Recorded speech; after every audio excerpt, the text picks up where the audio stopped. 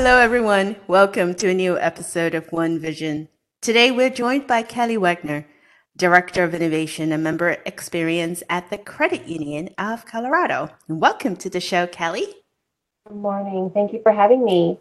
Thanks for joining us. Can you tell us a little bit more about your background, what you do at the Credit Union of Colorado, and a little bit about the history of the credit union and who it serves? Absolutely, absolutely. So I am lucky enough to have joined the credit union just over 11 years ago this month, or should I say last month, I guess. The COVID timeline, you're not really sure on dates and times, but lucky to have joined the credit union. My background certainly is in financial services. I took a temp job some 20 plus years ago with a small bank. You might recognize the name of Wells Fargo at the time. And shortly before their larger acquisitions. And so here I sit several years later, having mostly focused in mortgage and consumer lending, and but have had the privilege over the last almost 5 years to work within our innovation and member experience sector at the credit union. And so love that I get an opportunity to really bring cultural innovation to life for the credit union, really work on some strategic research and experimentation, and really living our motto, right, of assessing, trying, learning, trying, right, failing and repeating multiple times and coming out with some successes. That, right, the end goal is sustainability. Sustainability for the credit union, both just to serve our members, but also to, right, serve our employees in a way that is meaningful and sustainable, to meet the needs of both different demographics. So definitely have a colorful role here, one that doesn't have a playbook, and one that I remember writing my job description or helping to write my job description several years ago, and getting done and going, wait, who's going to do this job? And who's going to, right, like, how is this actually going to play out? And so just very, very proud of the work that myself and my team have done over the last several years to really bring innovation, both naming it and then bringing it to life, right, in terms of actually, right, having tangible outcomes, that says that we are thinking and doing differently.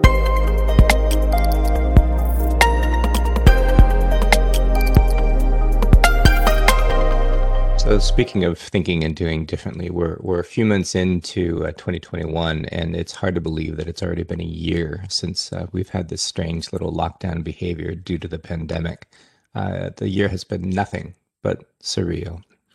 So along with what has happened and the anguish and all the things that have been bad, we've also experienced a massive shift in consumer behavior, in the way that businesses act, the way that we react in response. So knowing what you know now in that crystal ball of ours and yours, are there any things that you wish you had implemented at the credit union before the pandemic started, maybe to make it a little bit easier to serve the needs of your members? Absolutely, and a great question, and one that, right, the crystal ball, the hindsight 2020 that we all wish we had before. Definitely seeing from a consumer behavior perspective, some things I think we all expect, but the adoption speed is probably something that we're still all appreciating, and that's really that our members are trying new delivery channels, right, out of a forced necessity. Folks who never really wanted to use chat or didn't really rely on digital banking to check on needs, but knowing that if they called, right, the hold times could be increased. And so really trying that self-service features that we offer. And I think another shift, right, is learning is experiencing the drive up in different ways, and how important those drive ups end up becoming. We have several branches that are more consultative centers that don't have drive ups, and how important, right, and how much that's going to change our business model, to be honest, about making sure drive ups are accessible in our locations because of situations just like this. Now, the question will become, right, of course, fast forward 2025, are people still willing to get into cars and drive into a drive up, or into a branch? And will that experience need to be all digital, or will we still see that kind of blend of need? So to address your question about what I wish or what I hope, if I could go back, I think a couple of things come to mind. Some process automation certainly comes to mind. The things where, right, the kind of legacy, move the widget because we sit next to each other inside of an office building. Those become extremely difficult when you're not in the office building. So certainly looking at some of our process automation and grateful to have a new process improvement manager who has joined us during the pandemic. And so really looking for what we can do from a process lift to expedite speed and delivery to members when you don't have, right, the brick and mortar building to facilitate kind of the transition of processes. I think the other one I wish, and we ended up getting it stood up very, very quickly, was our video engagement. It was something on our roadmap. It was something we were working on, but I'm very, very excited to say, hey, you know what? We went into the kitchen, if you will, right?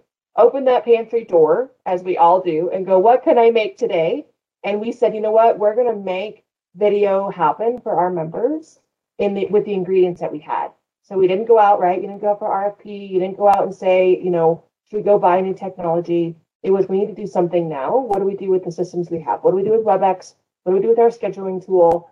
And how do we make this something that we can put in the vein of trying? Let's try video banking, and then we can refine it after the fact. And I think the last one in terms of implementing before was really being able to, and I'm so proud of the work that a lot of our teams have done, is really getting a better handle on how we shift our employees to where the work is, right? So how do you shift that branch capacity when you have a lobby that's closed?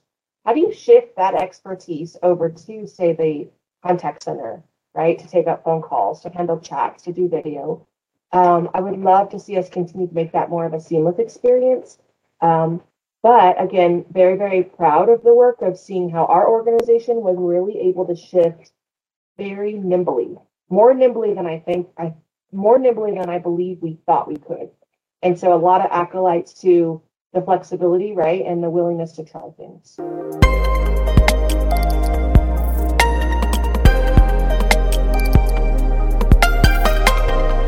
I like that. And we've been hearing it a lot from quite a few folks is when push comes to shove, when we have to do it, I like what you said, look around to see what we have and let's put something together and then refine it later. And I love that. And I love what you talked about drive ups. I never did a drive up until a couple of months ago. That was literally my first time I went through, and then I saw the little canister that like shoots up. I'm like, oh my God, what on earth is this? But it was quite an interesting experience, and my kids were fascinated by it. How does the future hold, and how do we transform all that? I think, it's a work in progress, right? For a lot of people, for consumers, and as well as for organizations alike. So speaking of what does the future hold, another thing that has been debated about quite a bit, often for the past 2 years, doesn't matter how big or how small you are, doesn't matter if you're community bank or credit union, the question of physical branches, is that still relevant? Do they serve a purpose? This has gained a lot of momentum, right, during COVID-19, and we've seen news after news where branches are forced to close, and the question about they will just stay closed even when we do recover from shutdown. Curious to know, what's your view on that, and can they be reinvented in a way that will remain relevant and useful, right, in the new world that we'll be in? Absolutely. And again, going back to Bradley, your question on crystal ball, and I can't wait to look back and see if my predictions are correct or how far off I am. But I do believe that our branch facilities still do have a purpose, and I think they will continue to have a purpose, and for a couple of reasons. One is I still do believe that humans desire connection, and my curiosity will be is how much greater of a connection we will desire. Kind of like when you take something away and then it's given back. And so the fact that I couldn't go and have these consultative experiences in person, will there be a greater drive? And I was reading an article recently, and talking about some Gen Z and Gen X behavior trends, and specifically during COVID, and the influential, right, demand of working with companies who have similar core values, and 80% of those Gen Zs preferred in-branch experience when it had to do with anything other than what I'll call a simple transaction. So I'm thinking about this. I want to talk to somebody. and being willing to make that drive or in the effort to show up in person. I do believe it, and I love the word you use about reinvent, because I think there's an opportunity to reinvent. Why do we have to have doors and these offices and right, like very much like cookie cutter, this is what you expect when you walk in? What about these experience centers, right? Like when I come in, I'm experiencing more than just a financial consultation, and how bring in the community to be able to use these brick and mortar buildings that our community is so incredibly important, these communities that we serve. So how can our buildings be transform or reinvent to support the communities that we're in? And really looking at the physical space, right? So when you're coming in, I struggle to see, why. I know there's a lot of trends out there like, oh, put these self-service wall boards in and put these ITMs where they can do everything they want while they're standing in your lobby. And I just scratch my head a bit and go, like, if I'm going to do that, like, why do I want to come down here? Like, I'm coming down here for a different purpose. And so uncovering or being a detective to what that purpose is, really leaning on maybe niche or concierge type experiences that really are customized. So, Theo, when you come in, either I know you're coming in, your behavior, your data is telling me that there's a likelihood of a visit, or you've initiated that request. And so when you come in, how customized can I make that experience that you expect that and you're willing to apply the effort to receive the reward, if you will, or the satisfaction of that experience. And so I love to think of the Starbucks experience. I think we have a lot to learn from that organization. I think they've done some really unique things about still when I look at those lines and I look at the cafe and what is it about that feeling. I would say that, financial services can learn a lot from that. And so how can we be more conversational? How can we be more consultative? How can we make call ahead, right? Hey, I've got these needs and I'm coming in, and can they be prepped ahead of time so that I can shorten my wait time? We don't want to spend hours in our lobbies, in our branches, but if I'm coming in, can it be concise and tailored and memorable for me? And then you know what? You get me every time coming into a brick and mortar versus a digital experience.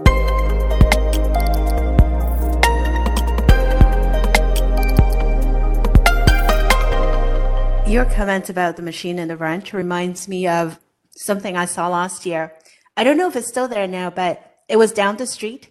It was a small retail space outside of a bank where they put 2 video machines, kiosk, where you can do video consultation with a banker. And underneath that, it has a sign that says, oh, this is your video on demand with a banker, in place of, physical contact with someone. And here are the hours. It was a Monday through Friday, and you can chat with someone until 5. And like you said, I was scratching my head. I'm like, wait a minute. First of all, why do I want to get out of my house, go to a kiosk on the street, only to be confined by the exact same hours, if you will, if you were going to a physical branch? What am I gaining from this experience? It just made no sense at all. It's almost like I am replacing a physical person with a machine in here, but you're not getting any extra value. You're not getting extra contact time. You're not getting more help than you would have had. It's just here. It's replacing a person.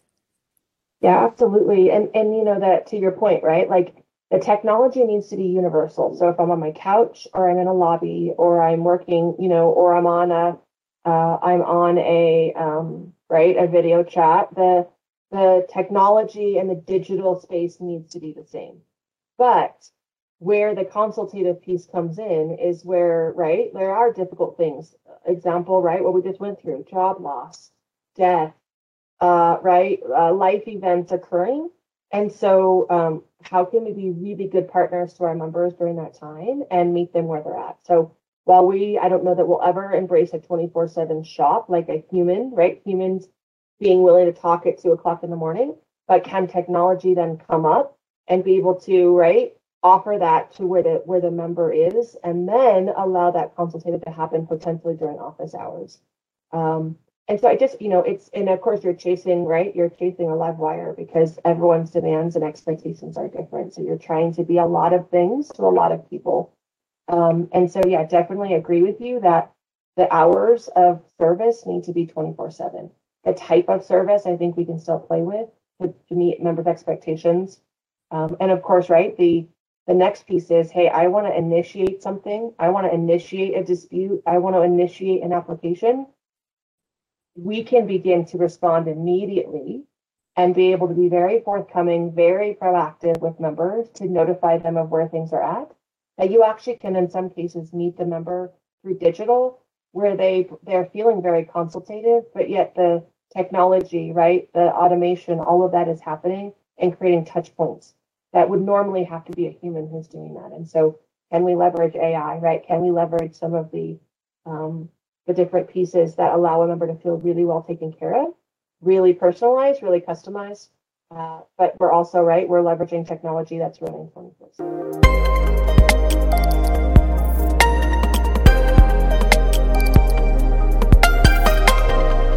When you think about, that 24/7, my financial institution that we use for our family is originally United Airlines credit union, because my dad worked at United for 37 years. And I think for more than half of his time at United, he worked the graveyard shift. And so we think of, 24/7 and we're like, oh, well, we're up, for 16 whatever hours. Some of us a little bit more than 16 hours a day. And we think about, hey, it's 3 a.m. I want to talk to, my banker or my credit union person, and they can't. When we think about, like your credit union and the members that you have, the credit union has been around for more than 80 years, have 140,000 more plus members.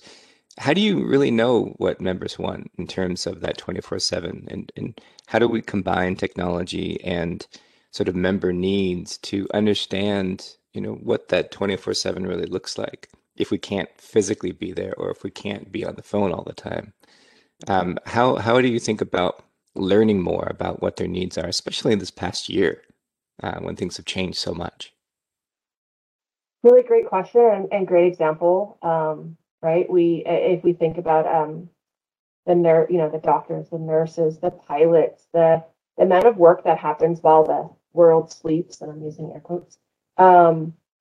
Definitely to your point, right? Like, what is it? What do consumers want? And it depends on which consumer, and it depends on which stage of life, and it depends on, right? Also, are we in the center of a pandemic? So definitely agree with you that what do consumers want? And something that we've been working on is I really believe we need to ask them, and not ask them through a post-transaction survey. While I love our post-experience surveys asking, Bradley, how was your experience when you called into our contact center? Of course, I want to know if, did we serve your needs? Did we resolve the issue? But what about asking proactively? What about partnering with members and consumers and employees? Mind you, I think organizations, in my opinion, sometimes forget that the employees are consumers. And how often are they even using your own services? How often are they wishing that they could talk to someone at 11 a.m. or 11 p.m.? And there's a whole niche that we've missed the mark on. So I definitely think partnering and understanding what the needs are, and then also working on some prototype and customization to the point I made earlier, right? Which is, are we able to, serve at 3 a.m. in the morning? Well, our business model currently is not set up on that. So how do we offset that for that population, like your dad, who needs services and would like an interaction? How can we make that something accessible to that particular member's needs? And then being honest and transparent about our why.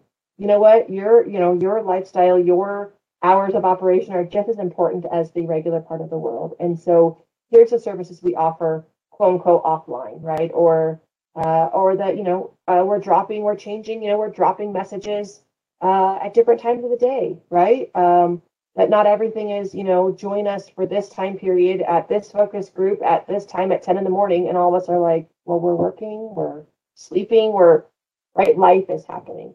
So I definitely think asking and being open to it and really leveraging the data that says, you know what, we know who Bradley's dad is. We know that this is what's important to him.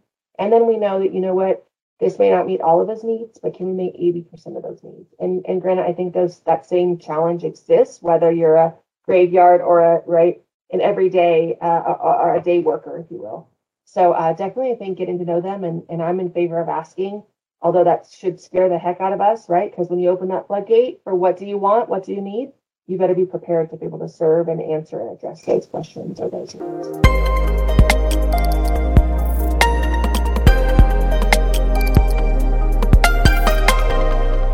I like that. I can't help but to think, when was the last time my bank asked me what I want?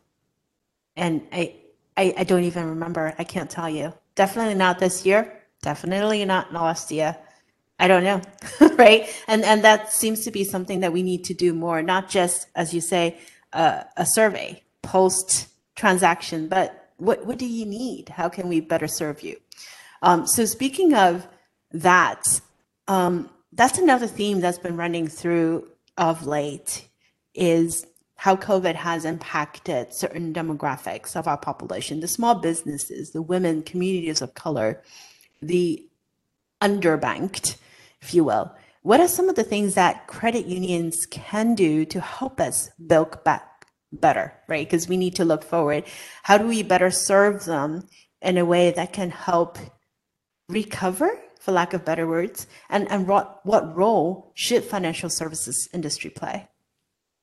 Great question, and definitely believe that the cultural undertones that exist both through a pandemic and other things, right, regarding social justice and a lot of the needs of the underserved, and whether that's banked underserved or underserved by society, definitely think that there's a lot of different kind of needs playing out and playing out all at the same time. And so I definitely see, that the impacts that we've seen to a lot of the folks in our community, right, is a need for us to do more, right, and to be more conscious and more aware. I'm very proud of the work that we've started.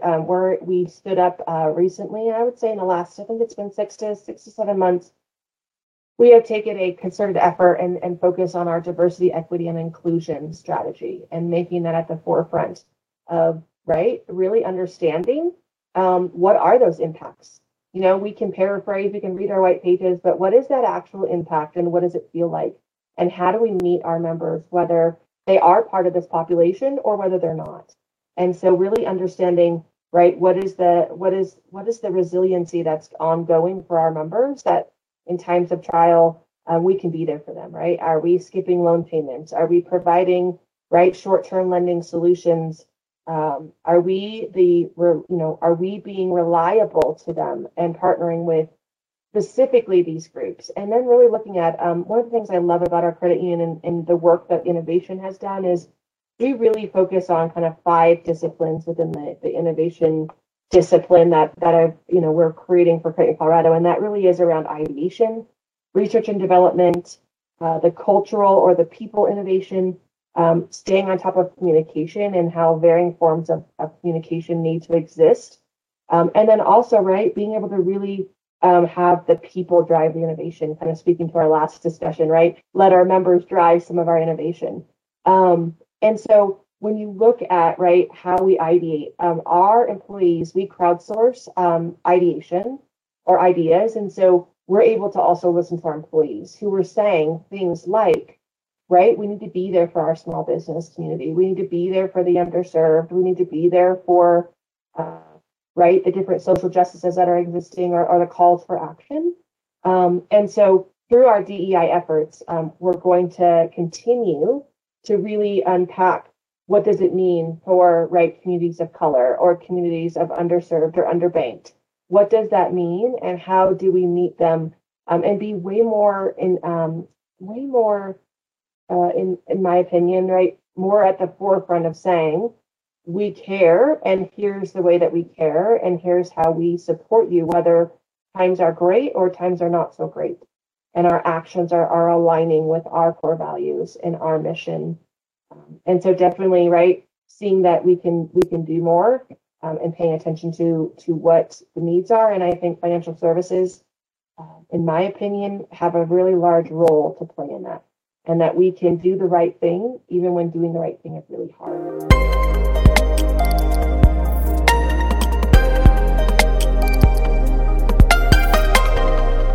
Well, and that certainly resonates with us. We just put out a book about that called Beyond Good, available at Amazon.com and everywhere fine books are sold. But in that, we talk about credit unions and we talk about why credit unions exist.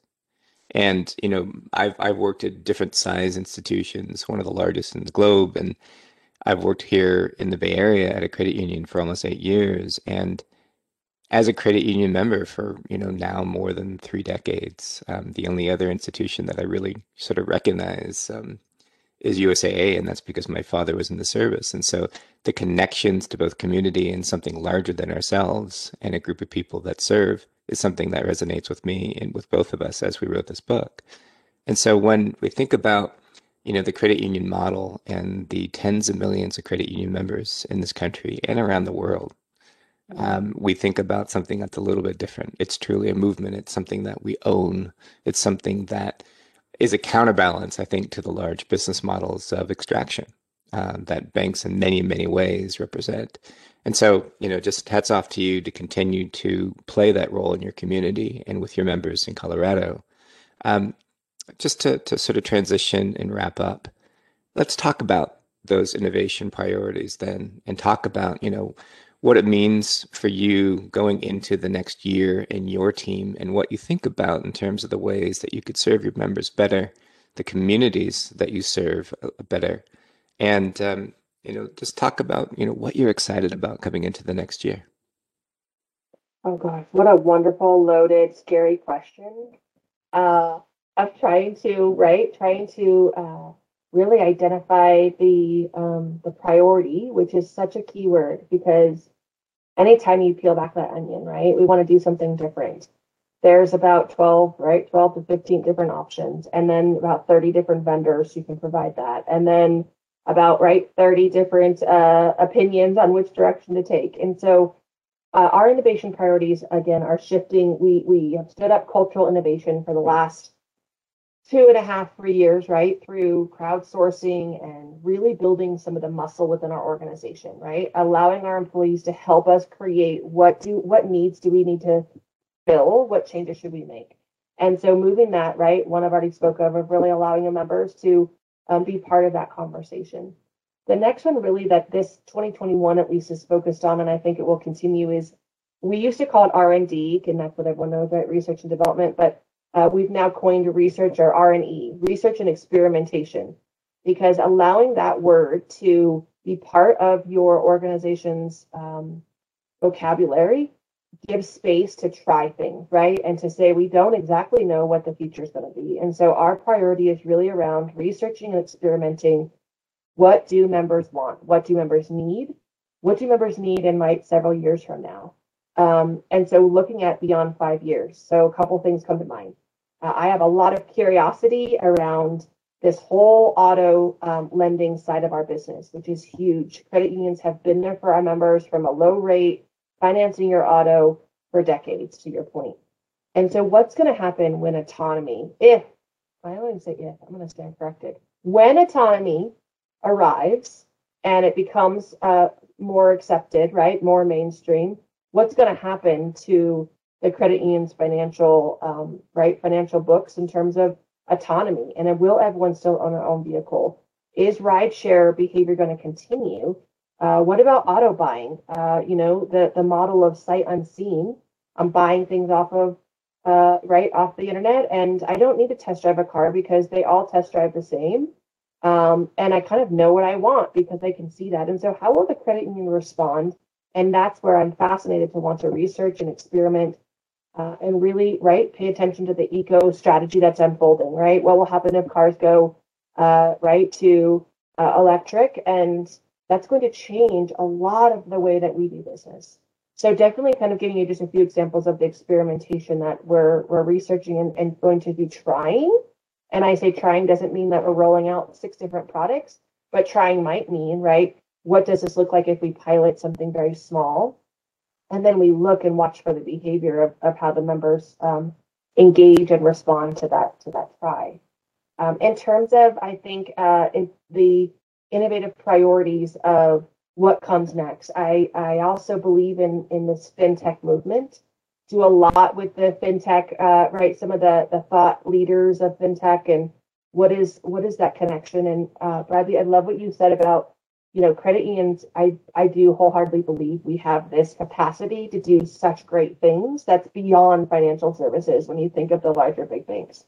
And the reason why I bring that up with the fintech conversation is I believe there's some very strong parallels in the DNA of what fintechs can do and what credit unions are doing. We care very much obsessively about the end user experience. And fintechs are really good at doing usually one very specific thing. They latch onto that and they perfect it. And so credit unions, we don't have that luxury of just being really good at one thing. We have to be good at a lot of things. But the scale we can bring to a fintech, met with the discipline and the structure and the focus that a fintech can bring, you put those two worlds together where the end in mind is to make each other better. It's not a competition, but a partnership. Great things are going to come, I believe, from when the fintech and the credit union minds continue to meet. And so I'll be interested to also see, how do we incorporate fintechs? How do we, is there a way that fintechs and credit unions become so much more in step than, sometimes right now we're still in a pretty much a vendor versus, organizational conversation. And then how we manage our vendors needs to change. Credit unions typically, I think a lot of institutions, I'll take not credit unions at this time specifically, but you kind of pick your vendor, you go through your onboard and you put them on the shelf of the vendor list. And somewhere in there, the vendor mixed with the organization needs to keep that product on track. And they sometimes fall off. And then before you know it, you're doing an RFP for a new vendor.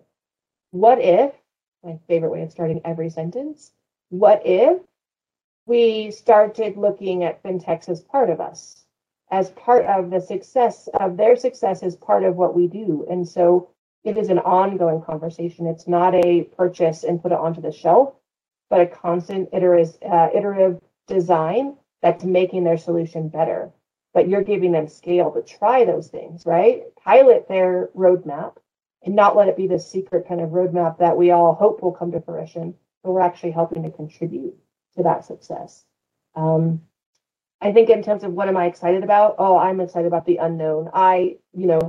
Maybe it's a good thing I'm in the innovation space because what keeps me up at night and what keeps my executives up at night is like the driving force, to keep keep figuring out this puzzle, keep trying things, keep looking for failures.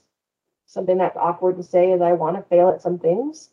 I'd like to fail really fast. That's kind of a cliche way of, I think that term's out there now, but I want to fail fast and be able to recover, but recover with some great lessons to be able to try and really being able to, leverage this digital era that we're in, this ability to do things we never thought possible, and really be able to do things for our members that they go, oh, that was so easy, that was so memorable, wow, they really know who I am and know what I want, and that is rewarded by that repurchase and that loyalty that credit unions have, I think done an amazing job at for the last several decades, of really being there for our members and doing the right thing, as I mentioned, when the right thing isn't cool, when the right thing isn't easy. And that when times are tough, they know that the one steady is going to be, the person on the other end of a teller line, a video chat, a phone call, or the future of an AI bot, that experience is still going to run genuine and reliable. And so that's the desire, that's what keeps me going and excited about, is to understand what that relationship can look like, and then raising that bar. I like that. So here's to more experimentation, curiosity, and creating new memorable experiences. Thank you so much for joining us today, Kelly. And thank you all for listening in to another episode of One Vision. We'll talk to you next week.